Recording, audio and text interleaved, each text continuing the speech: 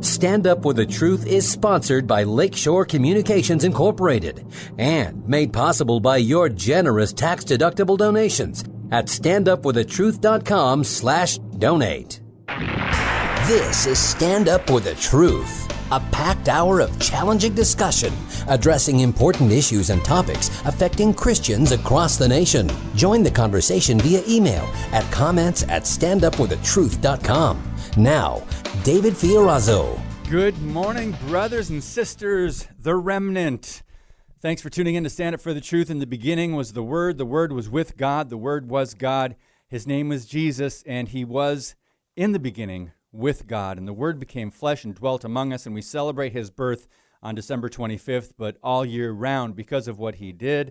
We're thankful for the cross, and let's thank him right now. Lord Jesus, we praise you for your goodness, for your faithfulness, for your obedience to the Father, for completing the work that he sent you to do. We thank you for your sacrifice by which we are saved if we just believe.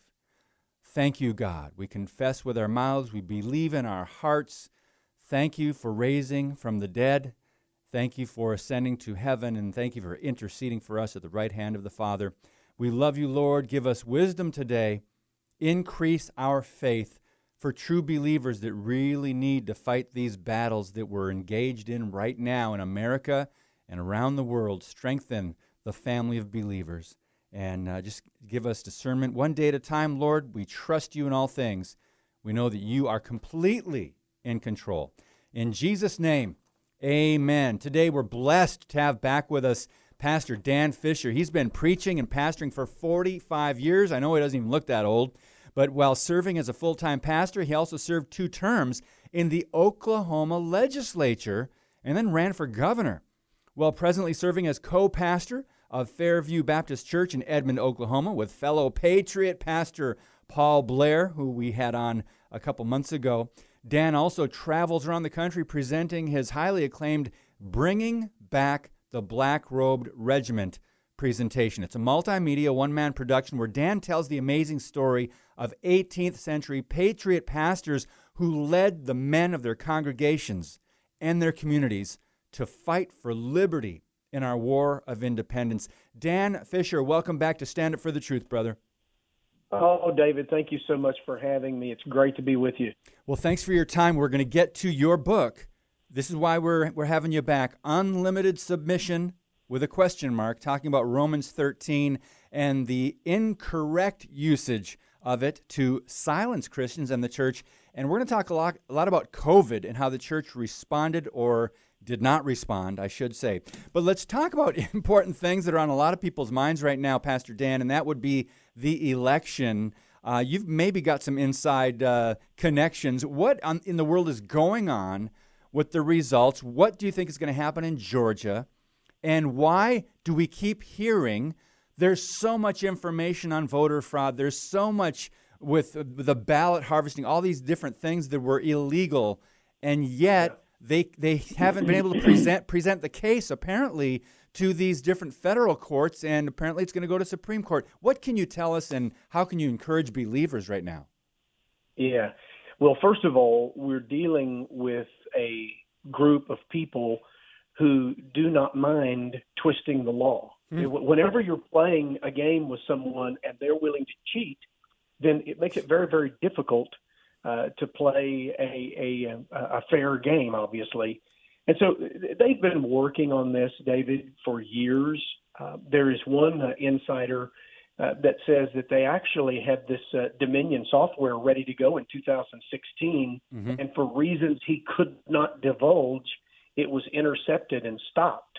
I think this is why they were so convinced that they had it in the bag with Hillary. Yep. You remember, they were convinced that Hillary was going to trounce Trump and were just so shocked. And I think the reason they were shocked is not because they thought so many people were going to vote for her. I think they were shocked because their program didn't kick in and do what Dominion did this last time. It appears that this software is designed to, at a particular point in the election process, algorithms begin to flip votes and to basically negate votes for one particular candidate while adding votes for another. And of course, now you've seen with the news that these huge hordes of votes have come in, and Trump gets almost nothing. Mm-hmm. I mean, even if the race was close and it was 50-50, he would get half of them on the average. So it's obvious that this was set up a long time ago. The problem is each state has its ability to run the election process. It's very, very difficult to fight through the court system in these states, because in many of the states, the judges are Dems. They, even though they're supposed to be nonpartisan, we both know there's no such animal. Everybody has a persuasion one way or another. Yep. And so that's why Trump's team is having so much trouble. They're having to work through the state system and push on to the Supreme Court.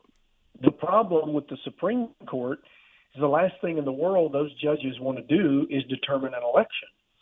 And so it's very difficult to build a case around the issues that they are interested in hearing.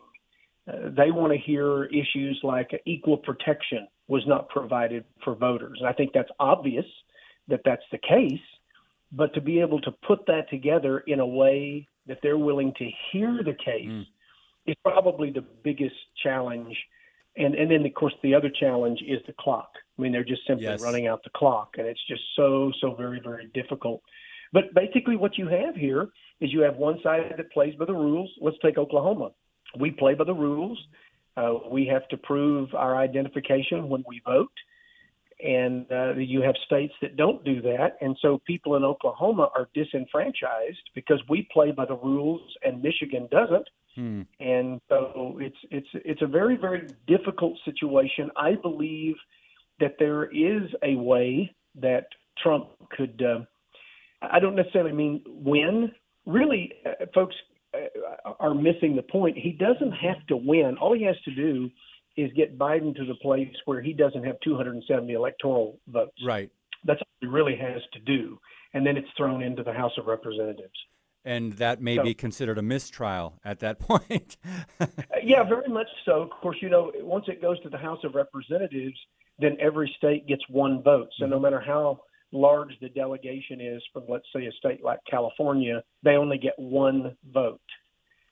And this has happened a few times in history. It's not like this has never happened. Now, this level of cheating, I'm not sure we've ever seen before. So on this date, anyway, December 1st, 1824, the presidential election between John Quincy Adams, Andrew Jackson, William Crawford, Henry Clay, it was turned over to the House of Representatives due to the lack of an electoral vote majority. That's December 1st, 1824. Yeah. So our framers, they understood what we were dealing with, and they put a number of really wonderful checks and balances into the system. The problem is, David, we're dealing with courts that are simply not just.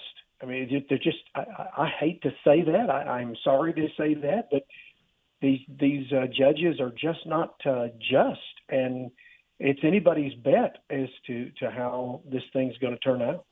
Well, we know the Bible tells us that the heart of man is sick, it's wicked, it's beyond cure. Yeah. And the only cure is Jesus and the redemption and salvation that comes from him. But some people still, they hear you or they hear me. I've said this so often that the left are generally a bunch of liars. And what you said, when one side is willing to cheat, some people hear that and go, oh, come on, they don't. Really? They don't care about if they're not believing in God, if they're godless, they don't abide by the 10 Commandments, they don't care about bearing false witness. They will lie to get what they want. People have done that throughout history, and we as Christians want to give them the benefit of the doubt. No, there's integrity in our system. Well, Christians and conservatives have prayed, we voted, we shared info on social media, we've done radio programs and podcasts, you've done sermons, a lot of Patriot pastors have, Dan. What else at this point can we do, of course, not knowing the outcome? What can we do other than pray? Well, David, I think the only thing that we can do is stand strong for what we know is true. Trump, as you know, received many, many more votes this time around than he did the last time. Yep. Had everything been fair and square, he would have easily been reelected. This is the way I look at it. People who are willing to murder preborn children are certainly willing to lie about an election outcome. Yes. That's no step. And so we have a deep moral chasm in our country, and the quicker we come to understand this, in fact, I preached a sermon last Sunday, the first part of it entitled Irreconcilable. And I believe that we are at a place in our history where the two polarized sides in America are so polarized, the differences are irreconcilable. How in the world do you reconcile the deeply divided philosophies of life that we're experiencing right now? And I believe the answer is you don't. And somehow we're going to have to come to the place where we understand just how philosophically divided we are. Yes. And determine how in the world are we going to deal with this? Because, you know, Jesus said, even Abraham Lincoln quoted from it, a house divided against itself cannot stand. Mm-hmm. And you cannot keep a so-called free republic healthy when you have this kind of division. It's just impossible, David. And so I think one thing that Christians need to do is they need to begin to rethink things that they've always been taught, things they've always believed and assumed were so when maybe they weren't so. And I'm not suggesting the Bible's not true. You know what I mean? Yes. We've been told things like, for instance, we'll get to it here in a little while. The standard approach to Romans chapter 13 has been accepted for years. And now all of a sudden people are starting to say, well, wait just a minute. Maybe this is not what the Bible was saying. So I think it is time for Christians to actually consider that there are some things that we've been told that are just simply not so. Yep.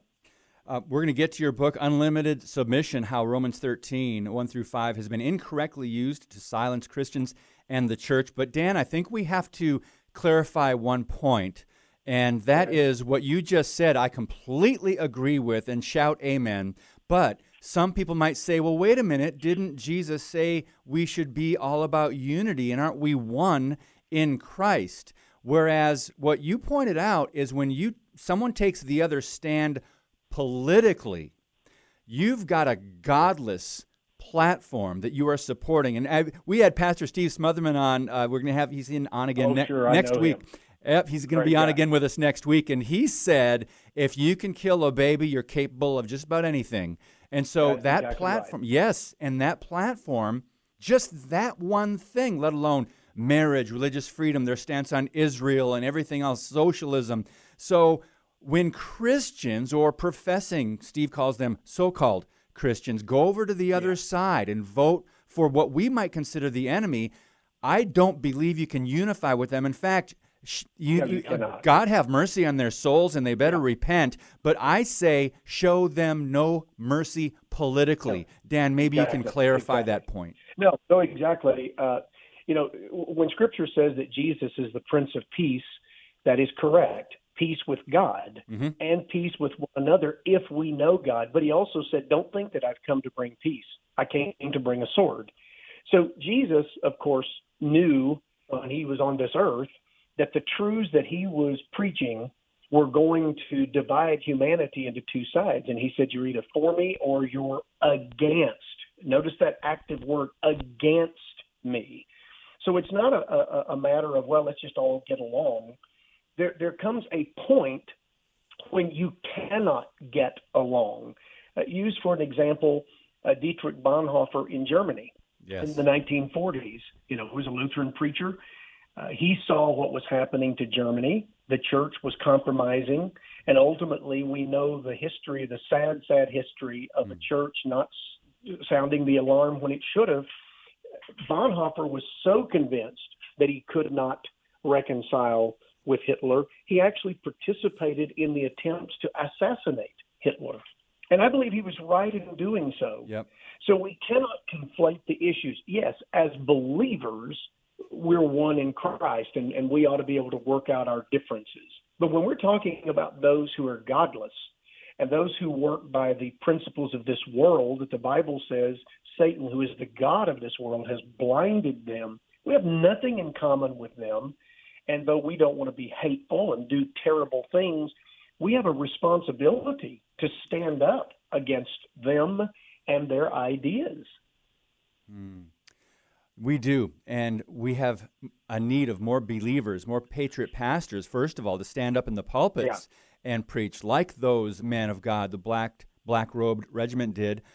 Let's transition into what we're going to talk about in whether we should submit to the governing authorities. Ding, ding, ding. Merriam-Webster yesterday announced pandemic is the 2020 word of the year. So this has been a year where governors and mayors have shown their true colors, and we're talking about unprecedented power grabs. Let's start with just Thanksgiving, for example, Dan. And even before that, a lot of churches were fined, threatened by government, especially out in California. Thank God some have been fighting back. John MacArthur, Jack Hibbs, Shane Idleman, and others. But here I'm looking at a list of, we just celebrated Thanksgiving. There's some restrictions that Michigan, California, Washington, other places put into play, that Thanksgiving was only to be 2 hours or less. You had to hold your gathering outside. Seating must be 6 feet in distance. Masks must be worn unless you're eating. Attendees may be able to go inside to use the restroom if the facilities are frequently sanitized. No more than 3 households are permitted, including hosts and guests. The host should collect names of all attendees and contact information in case the state or local county wants to contact trace the guest later. And the list goes on. Dan, Romans 13 is an excuse. I shouldn't say excuse. That's the reason that some well-meaning Christians give to say, okay, this is what they're saying we need to do. We've got 3 minutes in this segment. Your quick thoughts on that. Okay. Well, first of all, we have to begin with understanding the purpose of government in the first place. Is the job of government to become a nanny state, to take care of our every move, our every need, and watch over us from cradle to the grave? Well, the answer to that is no. And it's easy to go to the Declaration of Independence and see a clear articulation of the purpose of government. Government's job, first and foremost, is to protect our rights.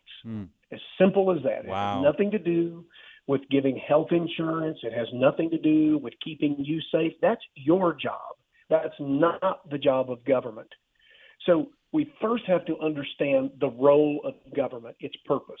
Now, when you go to Romans 13, Paul then makes it very, very clear that the purpose of government is to reward the doers of good and to punish the doers of evil. It's as simple as that. Now, whenever then we begin to read into government's responsibilities, all of these other things, then you're going to have the kind of tyranny that we're facing today, because every person is going to interpret their power in a different way. And so what ultimately happens is you have tyranny that we have faced for centuries. And so these mayors and these governors have reached and gotten a power that is not theirs. And until someone pushes back, they're going to continue to do this. And ultimately, we will lose everything if Americans don't begin to say, no, that is not your job.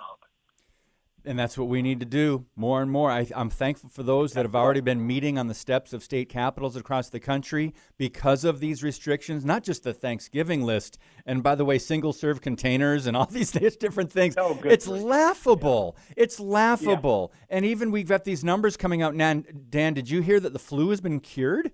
Apparently, the flu has been cured. The numbers have gone down in the last many months so dramatically that we almost wiped out the flu. So there's some good news for this year. But when we come back from our break, there's some great quotes that you open up your book, Unlimited Submission.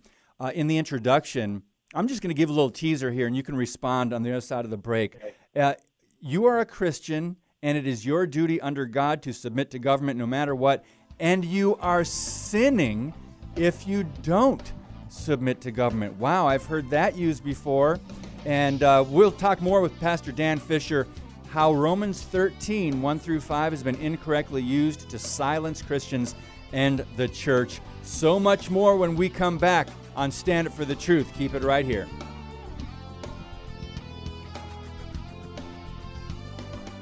Your monthly financial support of StandUpForTheTruth.com is needed and appreciated. Now, back to today's Stand Up for the Truth with David Fiorazzo.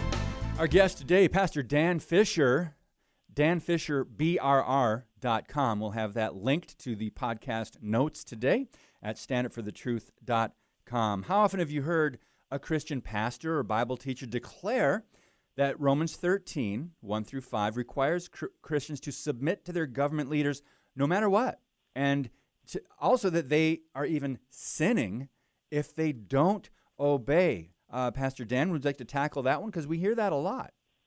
Oh, yeah. Well, I think the main reason most Christians have taken that position is they have a great misunderstanding of what it means to submit to authority to begin with. Christians are just supposed to be quiet and reserved and not be controversial and don't challenge the status quo. And there's nothing even remotely like that in Scripture.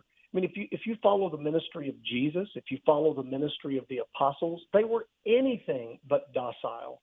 Now, they were not rebels with a cause. They were not just out causing trouble because they could. But the Bible is extremely clear that truth is at war with darkness. And we may not like that, but we're told to fight a spiritual battle. Why does Paul talk about all the spiritual armor and all of his talk about fight the good fight as a good soldier? So most Christians completely misunderstand what it means to be a believer, and they just kind of have this passive, well, whatever happens, I'm just going to be Christ-like. Well, that's not necessarily Christ-like. And then to make matters worse, you have noted Christian teachers like, for instance, John MacArthur, who I greatly respect, who for years has taught that Christians are supposed to submit to government no matter what. He's even taught that our framers, what some people call founders, were sinning when they rebelled against Great Britain and signed the Declaration and ultimately ended up fighting our War of Independence. Wow. Now, interestingly, now that California has shut his church down, John MacArthur has taken a decidedly different position, and I applaud it. He is finally, in my opinion, on the right side of Romans 13. Yep. But it actually took him almost losing his church to wake up and realize there are limits to how much we can submit, especially when we're talking about tyranny. I mean, if we're talking about laws that are for the good of mankind, whether it's speed limits or safety rules and all. Well, we need to do our very, very best. Paul and Peter both make that point quite clear. We need to do our very best to submit and work with authorities. But when those authorities overreach their power and their proper role as governors, and they begin to practice tyranny, we not only have the right, but we have, David, the responsibility to speak out. Yes. If we don't, who will? Exactly. And of course, the answer would be no one. Yes. By the way, Dan, this could go back 5 years, this conversation, BC, before COVID. Sure. Because in 2015, when the Supreme Court ruled and struck down bans on homosexual marriage and opened that up to the whole country and everything. Oh, now it's legal, right? Because it's legal, it's moral, which is a big lie. By the way, Pastor John MacArthur, a powerful sermon at that time, he had a sermon called "We Will Not Bow." And I thought, wow, kudos for him. And he came out very strong and was attacked. And what he thought is the left would go after insurance companies that give churches insurance who stand against homosexuality. We haven't seen a lot of that. So that was one of his predictions. We haven't seen a lot of that. But we've been seeing the shakedown over the last 5 years. And now, of course, we're seeing what many would consider rulers usurping a power oppressive to the citizens. Yeah. And if these COVID lockdowns, from everything from the economy to church to mask mandates, if that's not oppressive to the people, Dan, what is it going to take? Well, obviously they don't have the authority to be doing what they're doing. What if the church in past generations had responded to the different epidemics that came through like we have responded to COVID? Now, granted, no one wants COVID-19. I believe that I've had it, and it's just kind of a terrible flu, and no one wants it. But David, the recovery rate, the survival rate is well over 99%. We're responding to COVID as if it were something like Ebola, yes, where there is no recovery. I mean, this is just utterly ridiculous. So when something seems to be totally ridiculous, typically it is. And I believe that what this is more than just mayors and governors overreaching in the blue states. I believe this has been a planned, orchestrated effort to see just how far the American people are willing to go for so-called safety. I mean, we've seen it with the TSA. You can no longer fly easily anymore. We searched down little grandmas, and I saw a picture the other day of a nun being searched. And we've shown that we're willing to give away almost anything for perceived security or safety. That's what's going on. I mean, if we treated this like the flu that it is, then it would be one thing. But to treat it like it is a death sentence is just denying all of the facts. And we've been told things that are not true. There are equally qualified professionals who told us that the masks do not work. We have doctors in our church that have told us, Dan, those masks no more protect you from getting COVID than they would protect you from sawdust in the air. I mean, it's just simply ridiculous. But people are afraid, and that's because they have no security. They have nothing to lean on. They have nothing to stand on.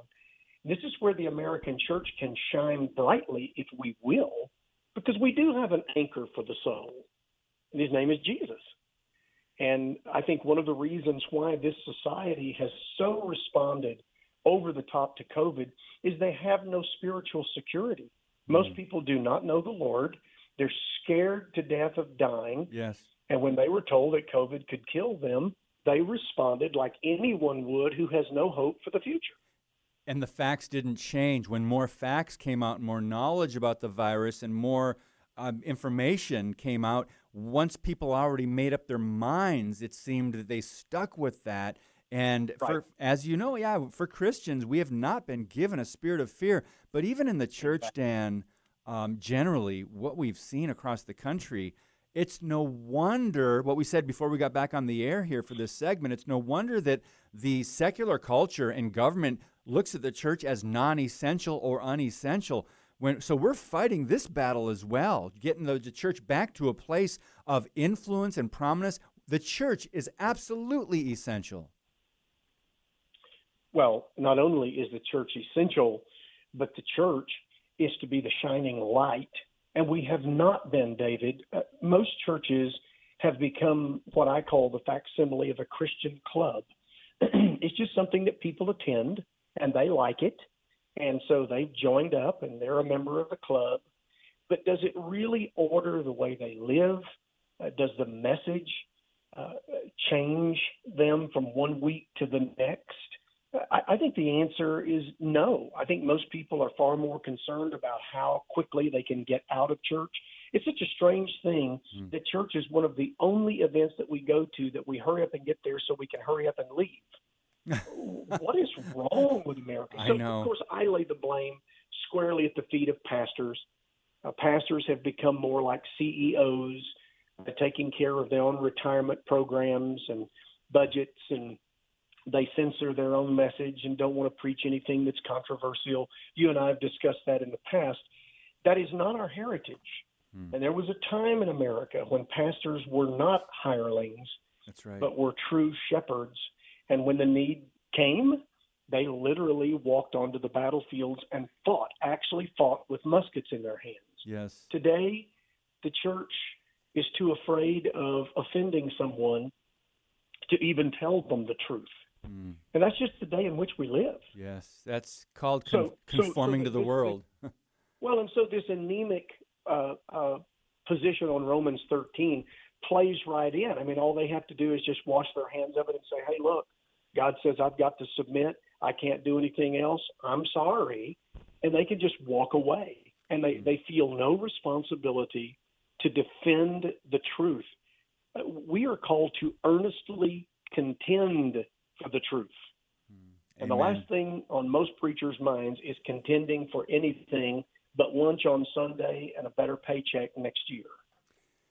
Our guest is Pastor Dan Fisher. The book is called Unlimited Submission. Dan, before we get into your book a little bit more, for those that did not have the opportunity to hear our podcast together a couple months ago, you came on, and the primary focus of that one was the history of the Black-Robed Regiment. You don't need to go over everything. Obviously, we don't have time. But if you could share a couple bullet points for people that, of course, it's not taught in our history books, and it's not taught in our culture, and the media won't ever mention what the role of the church in our early days, but pastors were incredibly strong men of God and leaders in the communities, and they did go out and fight. Could you share a little bit of that history for people that go, well, wait a minute, you mean at one time there were pastors that were that strong and bold? Because we don't know that history. No, we don't. It all comes from a time, David, where pastors did not preach compartmentalization. The idea that you can compartmentalize your life into the spiritual part and then the secular part. To the Christian in the 1770s, you did everything as unto the Lord. So believing that government is an institution of God, just like the church or the home is, pastors freely preached on that subject as well as on the church and the family. So they found in God's word clear principles about justice, about proper government, about what to do when tyrants rule. And they preached these things in their pulpits. Now, they saw what was coming with the British stranglehold, and eventually America signs the Declaration of Independence. We declare our independence from Great Britain, and we knew that it would probably take a war, though we hoped not. And when that war broke out, many of these pastors had already been part of organizations training men how to fight. Mm-hmm. The pastor in Lexington, Jonas Clark, is a perfect example. The Lexington Minutemen were trained and led by a preacher and a deacon. In fact, the battle at Lexington was fought in the church yard. Most people don't know these things. Yeah, exactly. And so over the years, pastors led the men of their congregations off to fight. Now, many of these pastors served dual roles as chaplains, but when the fighting commenced, many of them were right in the thick of it with their men fighting themselves because they believed that they were defending truth and liberty. And I believe that they were. Now, they were so hated by the British that they were called the Black Regiment because most pastors in those days preached in black robes. And so the title Black-Robed Regiment stuck.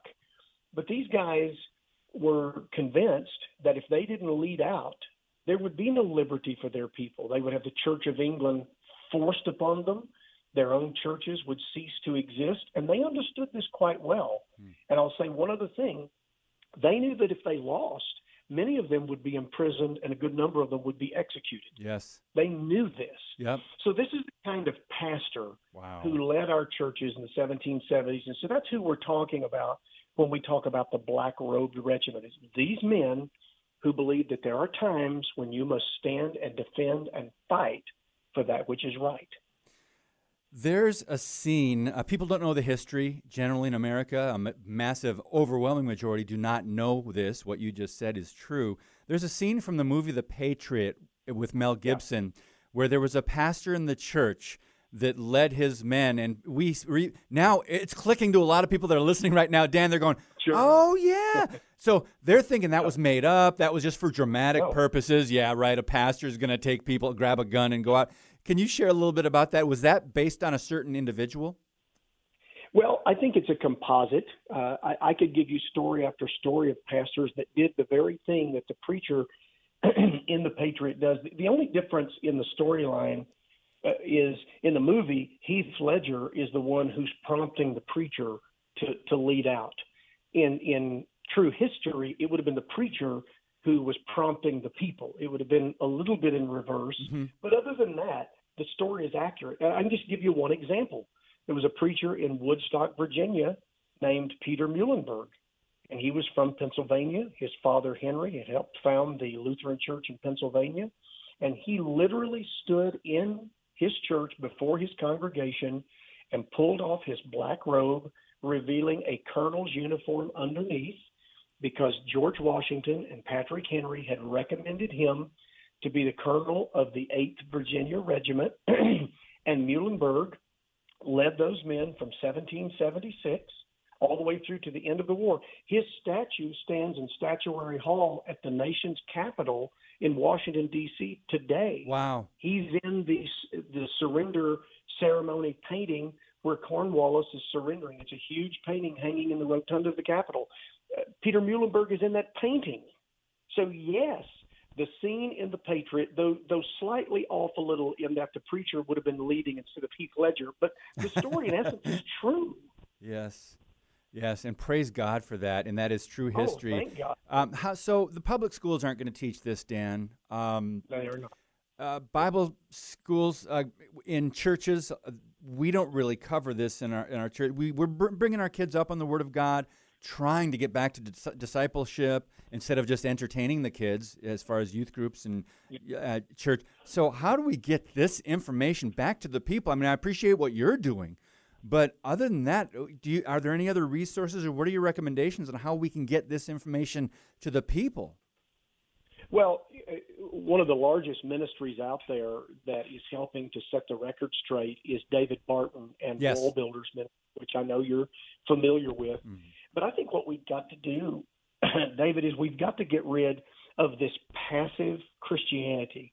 I mean, you take, for instance, in the Romans 13 issue, I go through in the book and I give examples of the Hebrew midwives that defied the command of Pharaoh and saved those little baby boys. Or Queen Esther approaching the king uninvited because she was trying to save her people.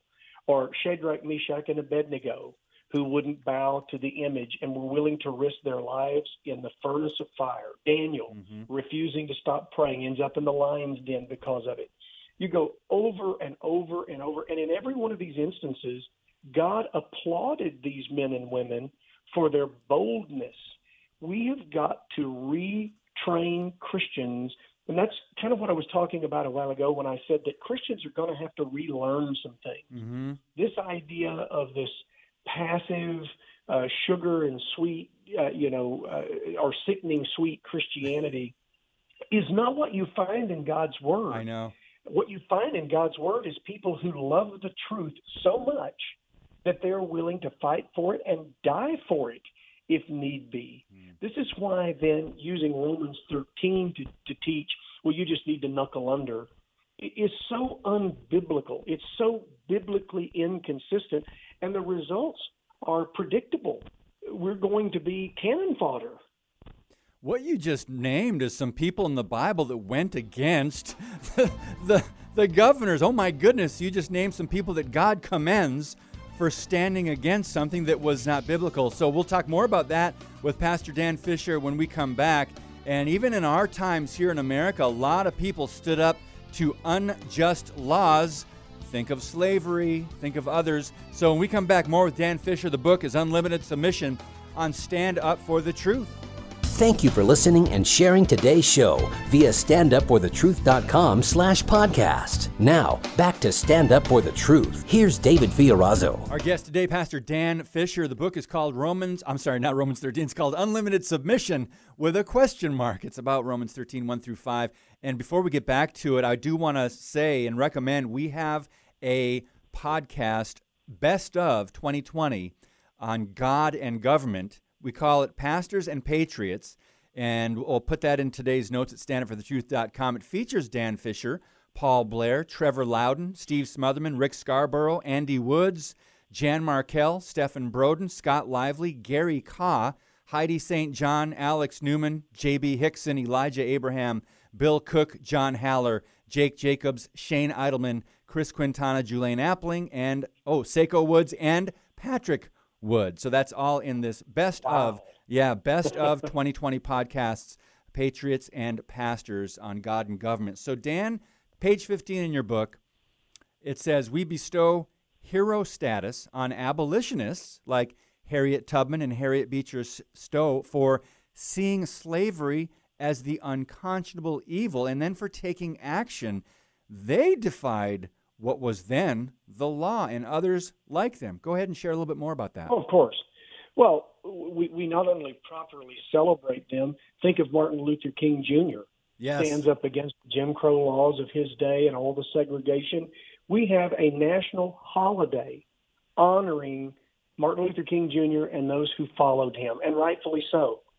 Corrie ten Boom, her family were Dutch, so they weren't even Jewish, but they were working with the Underground Railroad in Germany to try to save as many Jews as they could. The whole family ends up being captured by the Nazis. They are all put to death but her. Consider Oskar Schindler. Most people have seen the movie Schindler's List. Oskar Schindler defies the Nazi regime to try to save as many Jews as he can. I mentioned earlier Dietrich Bonhoeffer, a Lutheran pastor who was so convinced that the Nazis were evil. He, as a pastor, helped to lead the attempts on Hitler's life. I mean, you can just, there's no end to it. They understood that there are times when tyranny must be resisted. David, I think it'd be really good if your listeners could hear just a little excerpt from a sermon from one of these preachers that we were mentioning earlier that are called the Black Robe Regiment. Yes. And but just let me read just a few little lines out of a sermon that was preached by Samuel West. Now, he preached this in 1776. He was out of Boston, Massachusetts. Just listen and see if this sounds like anything that you've heard in the pulpit lately. He says, a slavish submission to tyranny is a proof of a very sordid and base mind. Then he goes on to say, if magistrates are no farther ministers of God than they promote the good of the community, then obedience to them neither is nor can be unlimited. For it would imply a gross absurdity to assert that when magistrates are ordained by the people solely for the purpose of being beneficial to the state, they must be obeyed when they are seeking to ruin and destroy it. Unlimited submission and obedience is due to none but God. Amen. Wow. Now, he's preaching that from his pulpit, and this is just one example. As you know, in my book, I give numerous quotes from some of these sermons so that folks can hear from the very pulpits of the day, preachers telling their followers, Romans 13 does not mean to roll over and play dead in the face of tyranny. Of course, unless you want your children and your grandchildren to grow up in tyranny and to be mistreated and quite possibly imprisoned and executed. So I don't get the disconnect. I really don't. David, it's always been amazing to me how people cannot connect these dots. But I'm telling you, excuse me, we have gotten to the place in America where if we don't start connecting the dots, they're going to connect them for us. You mentioned a while ago why there's not been the litigation. Well, I believe that's because of Trump. I believe for the last 4 years, Donald Trump has stood kind of like a firewall. I mean, he even issued an executive order telling the IRS that they could not pursue the Johnson Amendment against churches. Now, he couldn't undo it single-handedly, but could put a kibosh on the IRS. Do you think that President Biden or President Harris are going to do that? Yikes. No. No, they're going to militarize the IRS like Barack Obama was doing. I mean, we're going to become the victims of our own ignorance and our own cowardice if we don't relearn the truths found in God's Word and that we can see illustrated for us in history. So the church is going to have to pull its head out of the sand. Pastors are going to have to stop worrying about their own personal gain And they're going to have to begin to think about the welfare of their people. If they do not, they're going to experience the same terrible fate that many of the churches did in Nazi Germany. And it's not going to be a pretty sight. And most people think, well, that could never happen in America. Well, it can happen in America. And if the left gets its way, David, it will happen in America. I don't want it to happen. I want to be wrong, but I'm just telling you, It is time for American preachers to wake up. Yeah, yesterday we had Dr. Duke Pesta on the program, and we were talking about a lot of things that are going on in education in America and his concerns, especially for Christian parents. But we also talked about, he shared some of his concerns about what a Biden administration would bring. And we don't seem to think that he will use his, pen and a phone like President Obama did. And, all it takes is one executive order or a hate crimes law, hate crimes legislation, the Equality Act. We've talked about that. That's all right there. Yep, very often on this show, for them to say, all right, now we can control the churches and fine them or even imprison pastors if they quote scriptures on, for example, homosexuality. And so people don't seem to think that this is a possibility. Well, for those that don't believe that, they're in for a rude awakening. Oh, David, most people in church have never even heard of the Equality Act. Exactly. They have no idea that it has already passed the House of Representatives in Washington. All they're waiting for is the majority in the Senate. And if we happen to lose these 2 seats in Georgia, you watch how quickly they will run the Equality Act. And basically what the Equality Act is going to say is any kind of sexual orientation now falls under the Civil Rights Act of 1964. And if a preacher preaches against homosexuality, if a preacher preaches against transgenderism, any of this, he has violated those people's civil rights and can be fined or imprisoned. That's how close we are to this. Wow. And why preachers aren't sounding the alarm is a mystery to me, David. It's just because it's all at stake. Let me tell one last story here before we're out of time. Sure. There was a pastor in a place called Chelsea, Massachusetts. Today it's been swallowed up by Boston, so you would not know you're in Chelsea, but it still exists as a community. And this pastor's name was Samuel Phillips Payson, and he was a congregational preacher. And in the days leading up to the War of Independence, he was not necessarily against declaring independence, but he was against any kind of armed resistance. He was a sort of a pacifist, maybe. And so he kind of put himself at odds with most of the Black Robe preachers. Well, just as soon as the Battle of Lexington had occurred, now that was on the morning of April the 19th, 1775, word got to Samuel Phillips Payson about what had happened at Lexington that morning. And by that afternoon, he had gotten his flintlock and was fighting along what is called today Battle Road that leads from Concord back to Boston. And he fought, they said, like a wild man once the British had fired upon citizens in Lexington. So what happened with Payson was that all of this sounded really good theoretically until Lexington. And at that point he realized, oh my, this has gone way beyond anything I ever expected. And he ended up fighting. Now, he's a man who had stood against that all this time. My prayer is that the American church will wake up before it comes to that. Yes, we pray for an awakening. We need it. We need repentance. We need revival. One question I needed to ask you before we wrap up. We've got 3 minutes left. Dan, a lot of people email us, contact us here from different parts of the country. We're in 33 different states, apparently listen and tune in from time to time to our online broadcast, or they download our podcast, praise God. Sure. And one of their biggest questions, one of the most frequent questions is, what should I do, or how should I approach my pastor, because he is not addressing cultural issues, quote, social issues, let alone the importance of the election. They've never heard the Equality Act, things like we just discussed. Sure. And they would love for their pastors to talk about these things and inform their congregations. And they asked me, should I find another church? And I often say, well, you approach him in love. Pastoring is a hard job, but ask him if he would please address some of this. What are your thoughts on that? How would you respond to that question? Well, this is going to sound a little bit promotional of myself, but I think the best thing they could do is to go to my website, which is danfisherbrr.com, and get a copy of the book on the Black Robe Regiment and this book on unlimited submission, and just humbly give it to their pastor and ask him, would you take a look at these materials? And then I'd love to sit down and visit with you.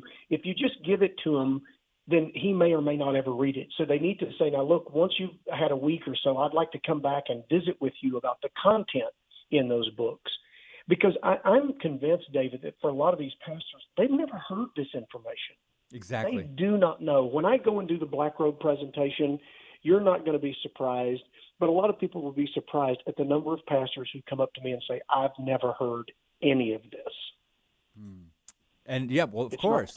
Of course they haven't. And I don't know how to get back to that point in America where church leaders who are concerned about tithes and offerings and keeping their church, the lights on and the business, not the business. See what I did there?